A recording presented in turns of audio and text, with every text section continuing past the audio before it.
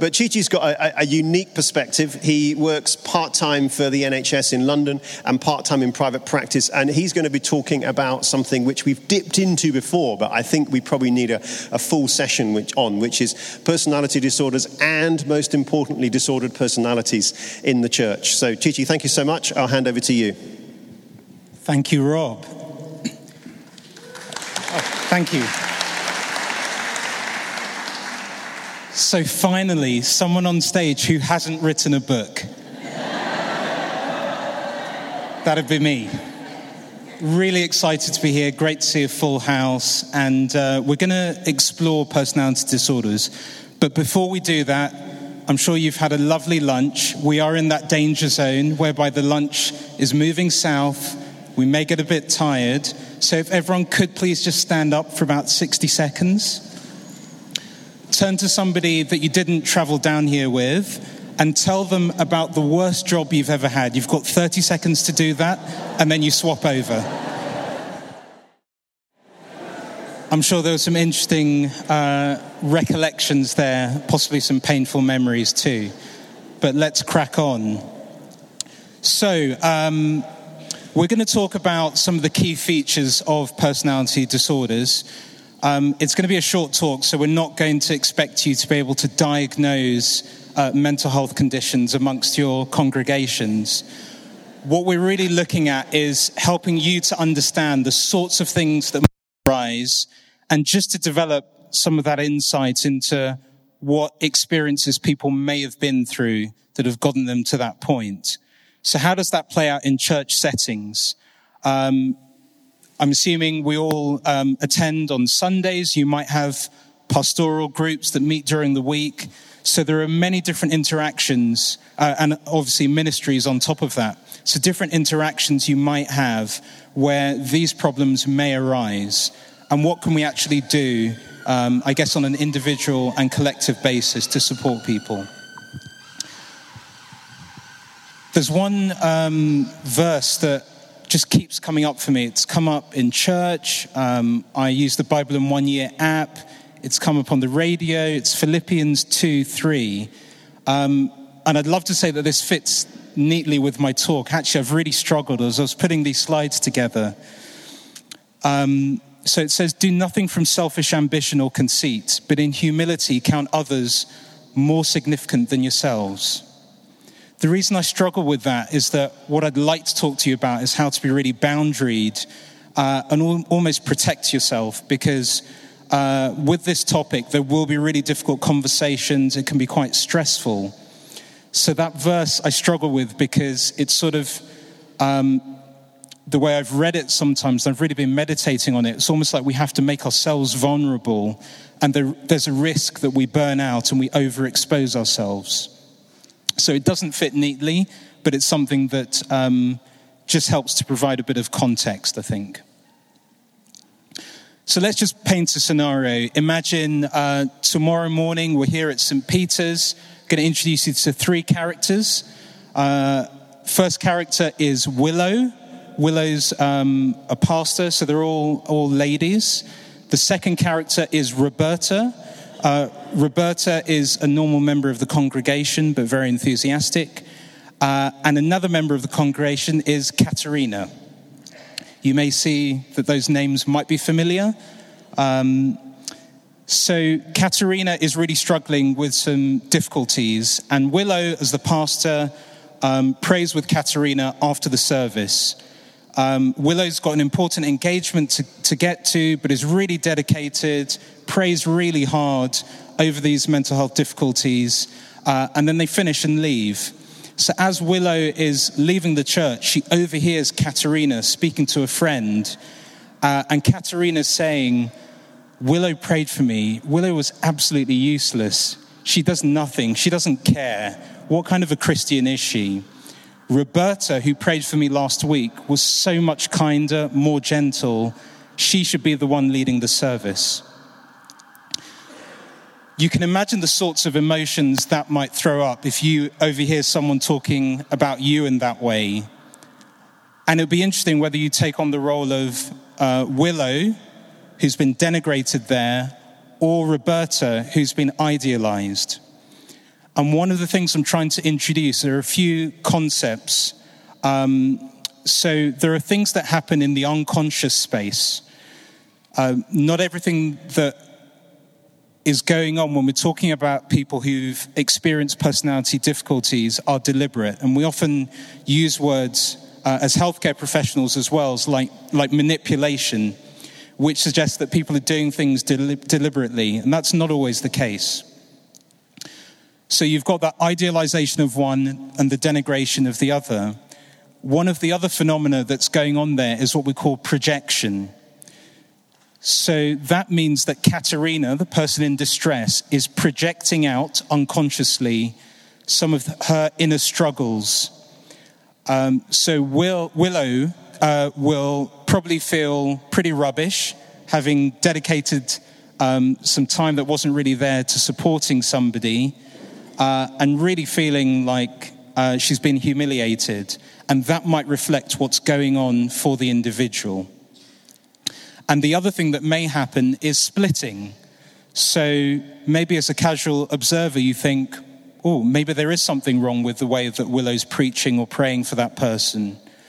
And there's a danger there that, and this is very relevant for a church setting where we may have different ministries, may have different sub-teams doing things.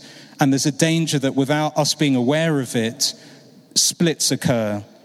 And that might be driven by an unconscious process. So this term personality disorder, it's often used in a very pejorative manner. And I must say, as psychiatrists, we don't always do a great job of explaining what it really means. What it ultimately means is that there are a number of key features that happen. And one thing I must say is that if you look at the diagnostic manuals, you may come away a bit worried that you yourself have a personality disorder. You may well, so you could be spot on, but actually it's important to identify what makes this a bit different from emotions that we all experience. And I want us to be really transparent here, because whether we're the person experiencing difficulties or someone that's trying to support them within a church setting, we do have a range of emotions. And I know we all try to be kind, caring, compassionate, but actually sometimes we do get angry, and different emotions arise in us: frustration, disappointment. And the key thing I want to emphasize today is you shouldn't sort of pretend that that's not there and push it to the side, but actually try and use that emotion and think about why it's arisen. And as I gave that example, there may be something going on that's driven that emotion in you, and you can actually work with that. And that's what we tend to do. We refer to it as psychiatrists as transference. As a psychiatrist, there may be something that comes up in a conversation with a patient of mine whereby I take on the position, again unconsciously, of someone significant in that person's life. So particular emotions may be directed towards me, but it's not really about me. It's about that process. So in personality disorder, we get distorted thinking. Now, I'm not talking about psychosis, where people might have delusional beliefs or hallucinations, but just not being able to think clearly, and I'll illustrate that shortly. And problematic emotional responses, the most severe of which we've had some mention of things like suicidal behavior, but deliberate self-harm is one of the ways, and using alcohol and drugs as coping mechanisms. Linked to that is impulsivity. So again, this is something that you may see in people around you within the church, that they just tend to do things very impulsively without thinking, and that can be confusing to see. And one of the key ones is interpersonal difficulties. So difficulties in a whole range of relationships. So within the family, romantic relationships, and within our community. However, what differentiates that from what would come in through my door and possibly lead to someone actually being diagnosed with a problem? And I think the key thing here is that these issues occur on a spectrum. So yes, we all could identify with some of those features, but the key thing is what I call the 3 Ps. The first one is that these issues must be pervasive, so they occur in lots of different settings. So I think Connect Group we call them Connect Groups, our pastoral groups. That's a really, really intimate setting where you're getting to know each other a little bit more, and you can start to potentially pick out that there are clues that something isn't quite right. And actually there are difficulties that arise within the group, but you may notice that that person's also having difficulties at work, or things to do with their own family start to come up, which just suggests that there are pervasive problems. And now the key one is that they have to be persistent. So for me to make a diagnosis of a personality disorder, it has to have arisen in someone's adolescence and to persist into their adult life. And of course, problematic, it makes sense. On top of that, it tends to be very distressing for the individual. I'm not going to spend too long on the next slide, which is one for the mental health professionals in the room, and you probably can't see it there. I'm happy for the slides to be shared. What it has is a list of the different diagnoses, and as I said, you can worry yourself by going through them, and you probably will identify with some of those characteristics. The main one, which is in the green, is what we refer to as an emotionally unstable or borderline personality disorder. That tends to present very dramatically.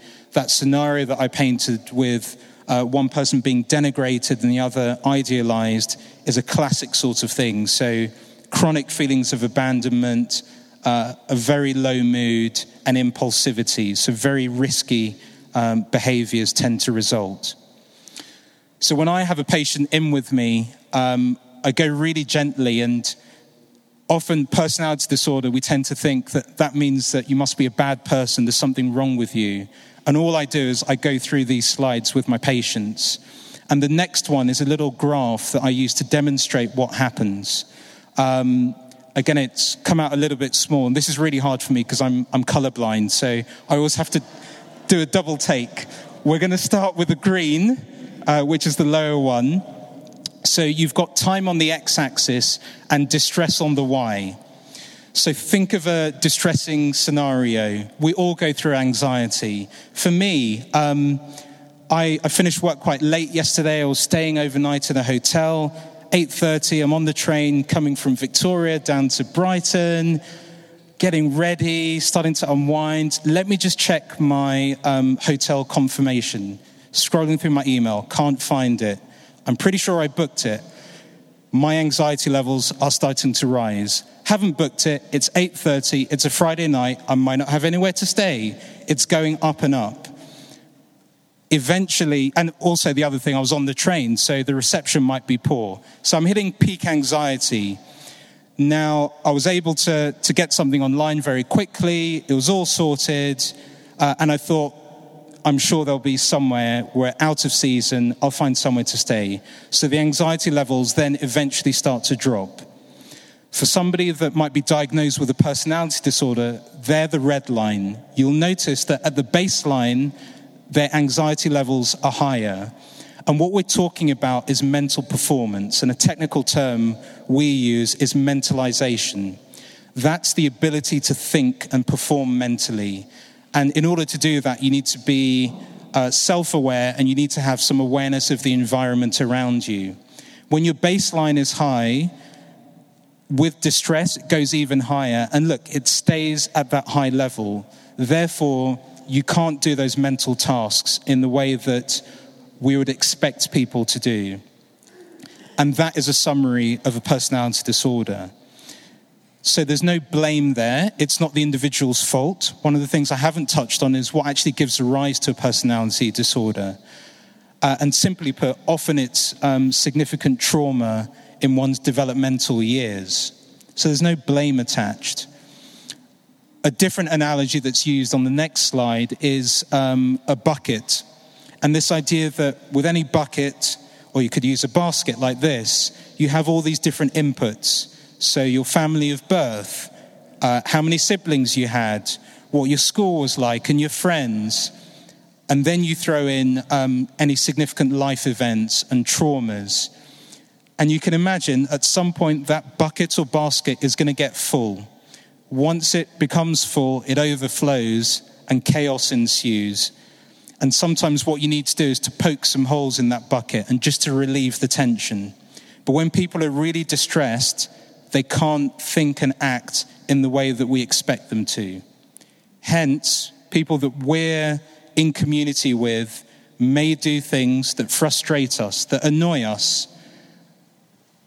And it's important to just hold that emotion and be aware of some of the things that may have given a rise to that.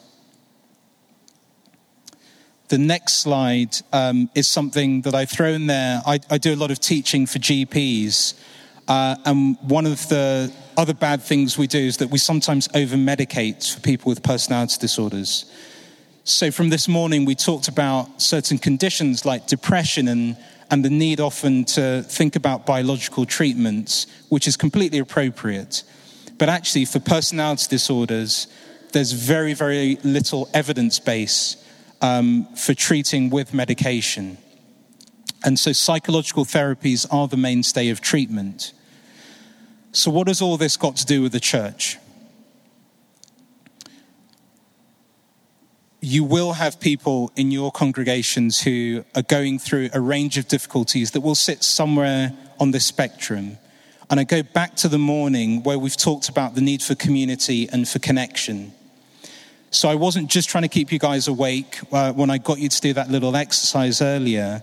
What you were doing there is you were forming a bit of a connection, maybe with someone that you've never met before. I went to a really good talk at a leadership conference a couple of years ago, given by Ned Hallowell. He's an American psychiatrist and Christian. And the key message from that was a thing called vitamin C. And I think this is where the church comes in. Connection is the C.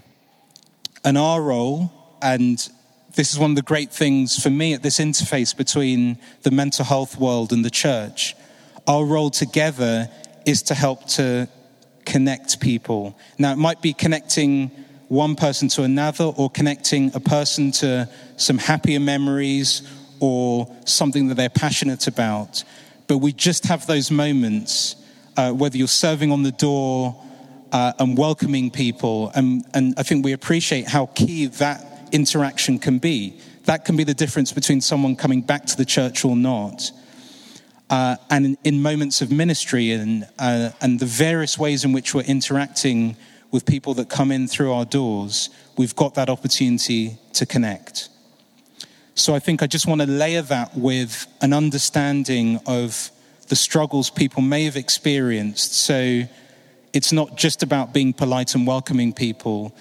That person walking in through the door, it might be really significant for a whole range of reasons. And sometimes when people are a little bit withdrawn and they don't want to share a coffee with you and they just seem to be a bit off, again, there can be a range of things that may be going on for them which we don't have a good understanding of. So that's all very good. Are there any things that we need to be mindful of? Certainly there are. So there are a few pitfalls that we're going to talk about now.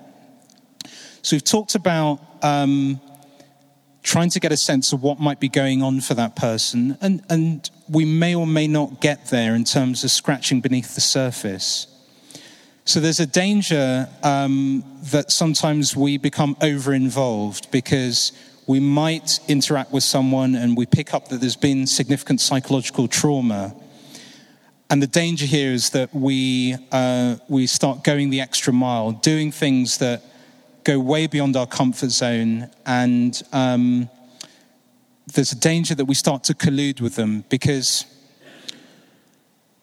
the difficulty someone may have experienced can often be quite complex. And I'd strongly encourage those of you who aren't dual trained as mental health professionals to be mindful and not try to do that extra bit. If you're not a trained counsellor, you don't need to necessarily get into that saviour role of having to be the person to support them. Your role might be to signpost them to the appropriate professional care, Because the danger, as I again tried to highlight in that scenario earlier with the 3 characters, is that the moment you step off because you might have burnt out or you don't have availability, that might be seen as disappointment. If somebody does have an emotionally unstable personality disorder, that is characterized by long-standing rejection. So it doesn't matter if you've been with that person for weeks and months. The time that you're not there for them, that's going to be more validation that people don't care for them, that they're not loved, and it can just reinforce the negative self-talk that they've got. So what I'm not saying is that you should be uncaring or closed off, but it's just really being mindful about the pitfalls. Now, the second thing that you can do is identify with the aggressor. So you might see the person in front of you as the problem, and there may be a third party involved, and you actually feel that they're the bad guy. That's the person in distress. They're the bad guy, and you identify with this third party instead, and you just back off. So it's really about getting the balance right, and trying to be discerning and think about what's most appropriate. And I'll probably come back to this, but the key thing is not to do that alone, because that's where you can be vulnerable. So I know you're thinking, I'm really calm and caring, and this is how I must be every day I'm at work. But I get frustrated, I get angry. We all go through these emotions. And I think it's really important for us to recognize when we might be starting to get a bit angry in a situation or frustrated by it.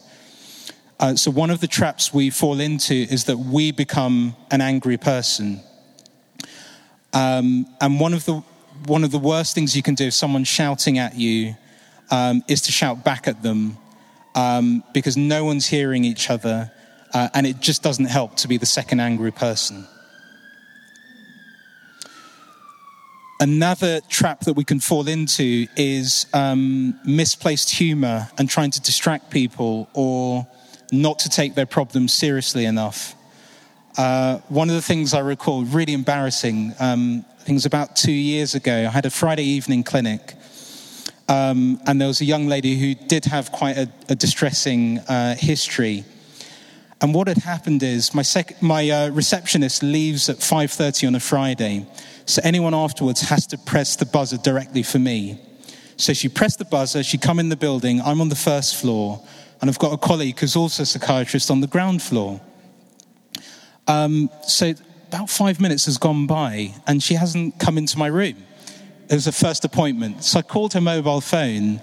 I said, "Where are you?" And she said, "I'm with you, aren't I?" And she'd actually gone to see my colleague. So anyway, she came up, we did the consultation. She was really tearful at various points. And as we finished, we arranged the follow-up. And I said to her, "I'll see you next week. And at least I know that you're not going to go to the wrong place because you know where my room is." And I was trying to be funny. She burst into tears again. And I nearly lost that relationship with the patient. Unfortunately, one was able to rectify it. But you've got to be really, really careful. There are times where humor is appropriate, but just be careful that how you come across can be perceived in lots of different ways. And there's a time and place for being humorous. I think the other thing not to do is to be seen as someone that's going to interrogate that person. So we call that the probe. So it's almost like you pick up a few clues. You can see that something isn't quite right and there's something going on. But your role isn't necessarily to dig and dig and dig and do that investigative bit of work and find out what's going on. I think the key thing is for someone to feel that there's a consistent, safe presence, and you might have to think about what might be the appropriate support they need, but you don't need to do the digging. Another thing we refer to is overreaching. So once you have established that connection, pushing people too far too quickly, because remember those 3 Ps, persistent and pervasive. So these might be difficulties people have experienced over a really long period of time. You're not going to get there quickly, and that's why you need a wide team, and you've got to be in it for the long haul. So you've really got to take baby steps. But conversely, there's lots of enthusiasm in the church, and that's fantastic. But this isn't the opportunity for us to be cheerleaders. And we need the energy, but you've got to remember we're dealing with really serious issues here. And so adopting that cheerleader approach might again reinforce negative self-talk, because that person may struggle to identify with you if you're this happy, buzzy person and they're really experiencing distress. They're going to struggle to connect with you. So what are the keys for really working with people and helping them to move forward? It may sound obvious, but being curious without being judgmental is really, really key. I talked about not using words like manipulation. So even if you're seeing stuff which just doesn't sit right, we've got to be really careful not to attribute motive, because we don't understand people's journeys and what might be or might not be motivating them. And I think also just attaching labels, and this has been mentioned already today, that there must be some unresolved sin that's explaining that behavior. Maybe, but we don't know. So we've got to be really, really careful, because these labels really stick. So our words are oh so important. So I talked a little bit about boundary setting earlier. It is really, really difficult. And I think it might go against our instincts, because we feel like we're supposed to just throw ourselves in, fully immerse ourselves, and support people. But this is a tension, because we have limited resources as individuals. So there's a real need to do things collectively. And you can be boundaried. So if you do have another commitment, you can't always be the person that's going to be overrunning. That might be your family, for instance. And every time you're supporting somebody who's in distress, you've got to think about how that affects other people within the church, within your own social group.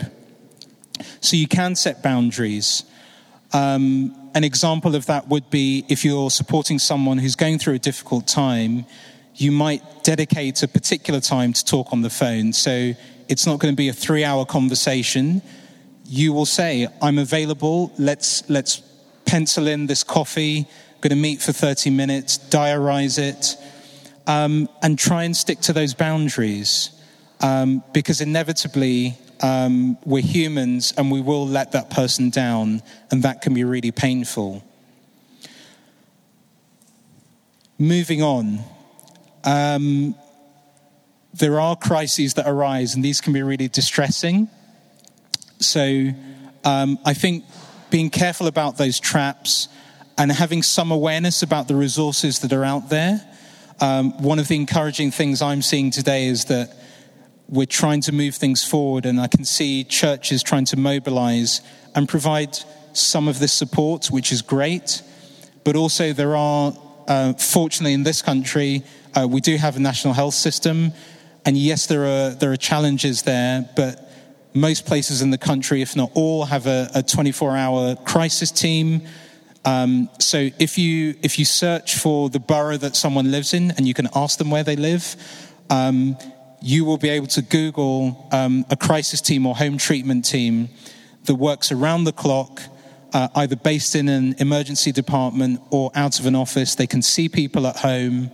Yes, they have limited capacity, and it doesn't always work out perfectly, but there are things that can be done beyond you sitting with that person and being the only person that can help them.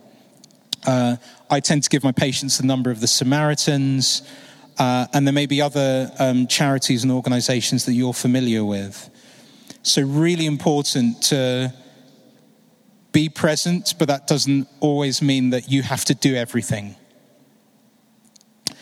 I'm going to skip over the next slide, which is more for individuals who might be suffering. So very quickly, one of the things I tell my patients to do is to think about things that have helped historically. Because the best resource, actually this is a relevant slide, you're faced in that situation where someone's in distress and it's really difficult to know what to do. And it's difficult for somebody like me, and this is what I do every day. You don't always have the answers. And the thing I always do is to turn it back to the individual. You've been here before. What has helped in the past? And it's different things for different people. And I always encourage my patients to actually write them down because that helps. And Rob talked about SMART goals. And there's something intentional about actually dedicating time to think about what helps in distress. So a few examples. For some people, it might be looking at particular photographs of happy times, a holiday. There may be particular songs, journaling, drawing. So it's really up to that person to decipher that for themselves. And you can just support them to do that. Because if you go back to that graph that I showed you, when you're really, really distressed, guess what? You can't think properly. It's really hard to do that then. So in a time of non-crisis, that's often the moment to sit down with someone and say, well, why don't we prepare? Because you've been there a few times now. So why don't we prepare for this next one? Who are the people that you're going to call? What are the things that you can do in that moment? There are lots of apps as well these days. There's one I signpost my patients to called Calm Harm. And it just gives them some exercises to do when they're really distressed. So what is it that people need? There's this concept of validation. And what does that really mean? It means that people want to be heard. You don't have to agree with what somebody has done. It's never pleasant to hear someone who's maybe self-harming, and it's hard often to understand what's driving that behavior. But you can demonstrate that you've heard them and that you understand that that's an expression of significant difficulty. So linked to listening to them, understanding. It's not the same as agreeing, it's understanding. And if we go back to the bucket and all of those things that may be sitting there and all of the insecurity that arises from that, people want to feel safe. So that's something that we can all do. And I often say it's not really about the clever stuff a lot of the time. It's about doing the really, really simple things well. I've given some examples of validation. So there may be a situation where someone, if you like, blows their top because something hasn't happened. And so an example is what we call reflecting back. I get that you're frustrated. I could see that if I were in a similar position, I might be frustrated. And you just do that in a nice, gentle way without being condescending. And I think people do appreciate that. But then I just want to finish by thinking about how you look after yourselves. Community seems to be one of the big themes today. And as well as supporting that person, you've got to think about who else you can turn to when you're dealing with a tricky situation. Quick example, and it's a recent one. We had a difficulty in my Connect group where the difficulty somebody was experiencing was having a real impact on the group dynamic. And I'm a psychiatrist and I was struggling with it. So we took it back to the church, and there is a support system in place, and conversations took place over time, and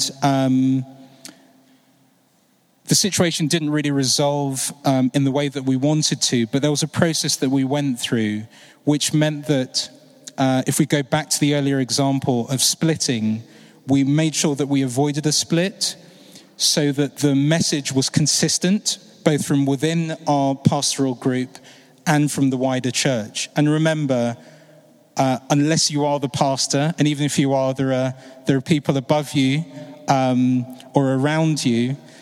There are going to be other people that can support you. You don't have to break someone's confidentiality. You can speak very gently about a situation and see how you can be supported in that. So that was a good thing that happened. And it's not always about the outcome. Sometimes it's just making sure that you've been consistent, that you've maintained boundaries, but also been caring. And I think, although we didn't get the outcome we would have liked, we did achieve all of those. Being very careful about timing and thinking about ways in which you need to set boundaries. And I'm sure you can think of situations where you've gone over and above. And I'm not saying don't be committed and support people. It's just having that awareness where you may be stretching yourself a little bit too much and you just need to pull back. So it's about knowing your limits, knowing what support you need around you, and sharing that load.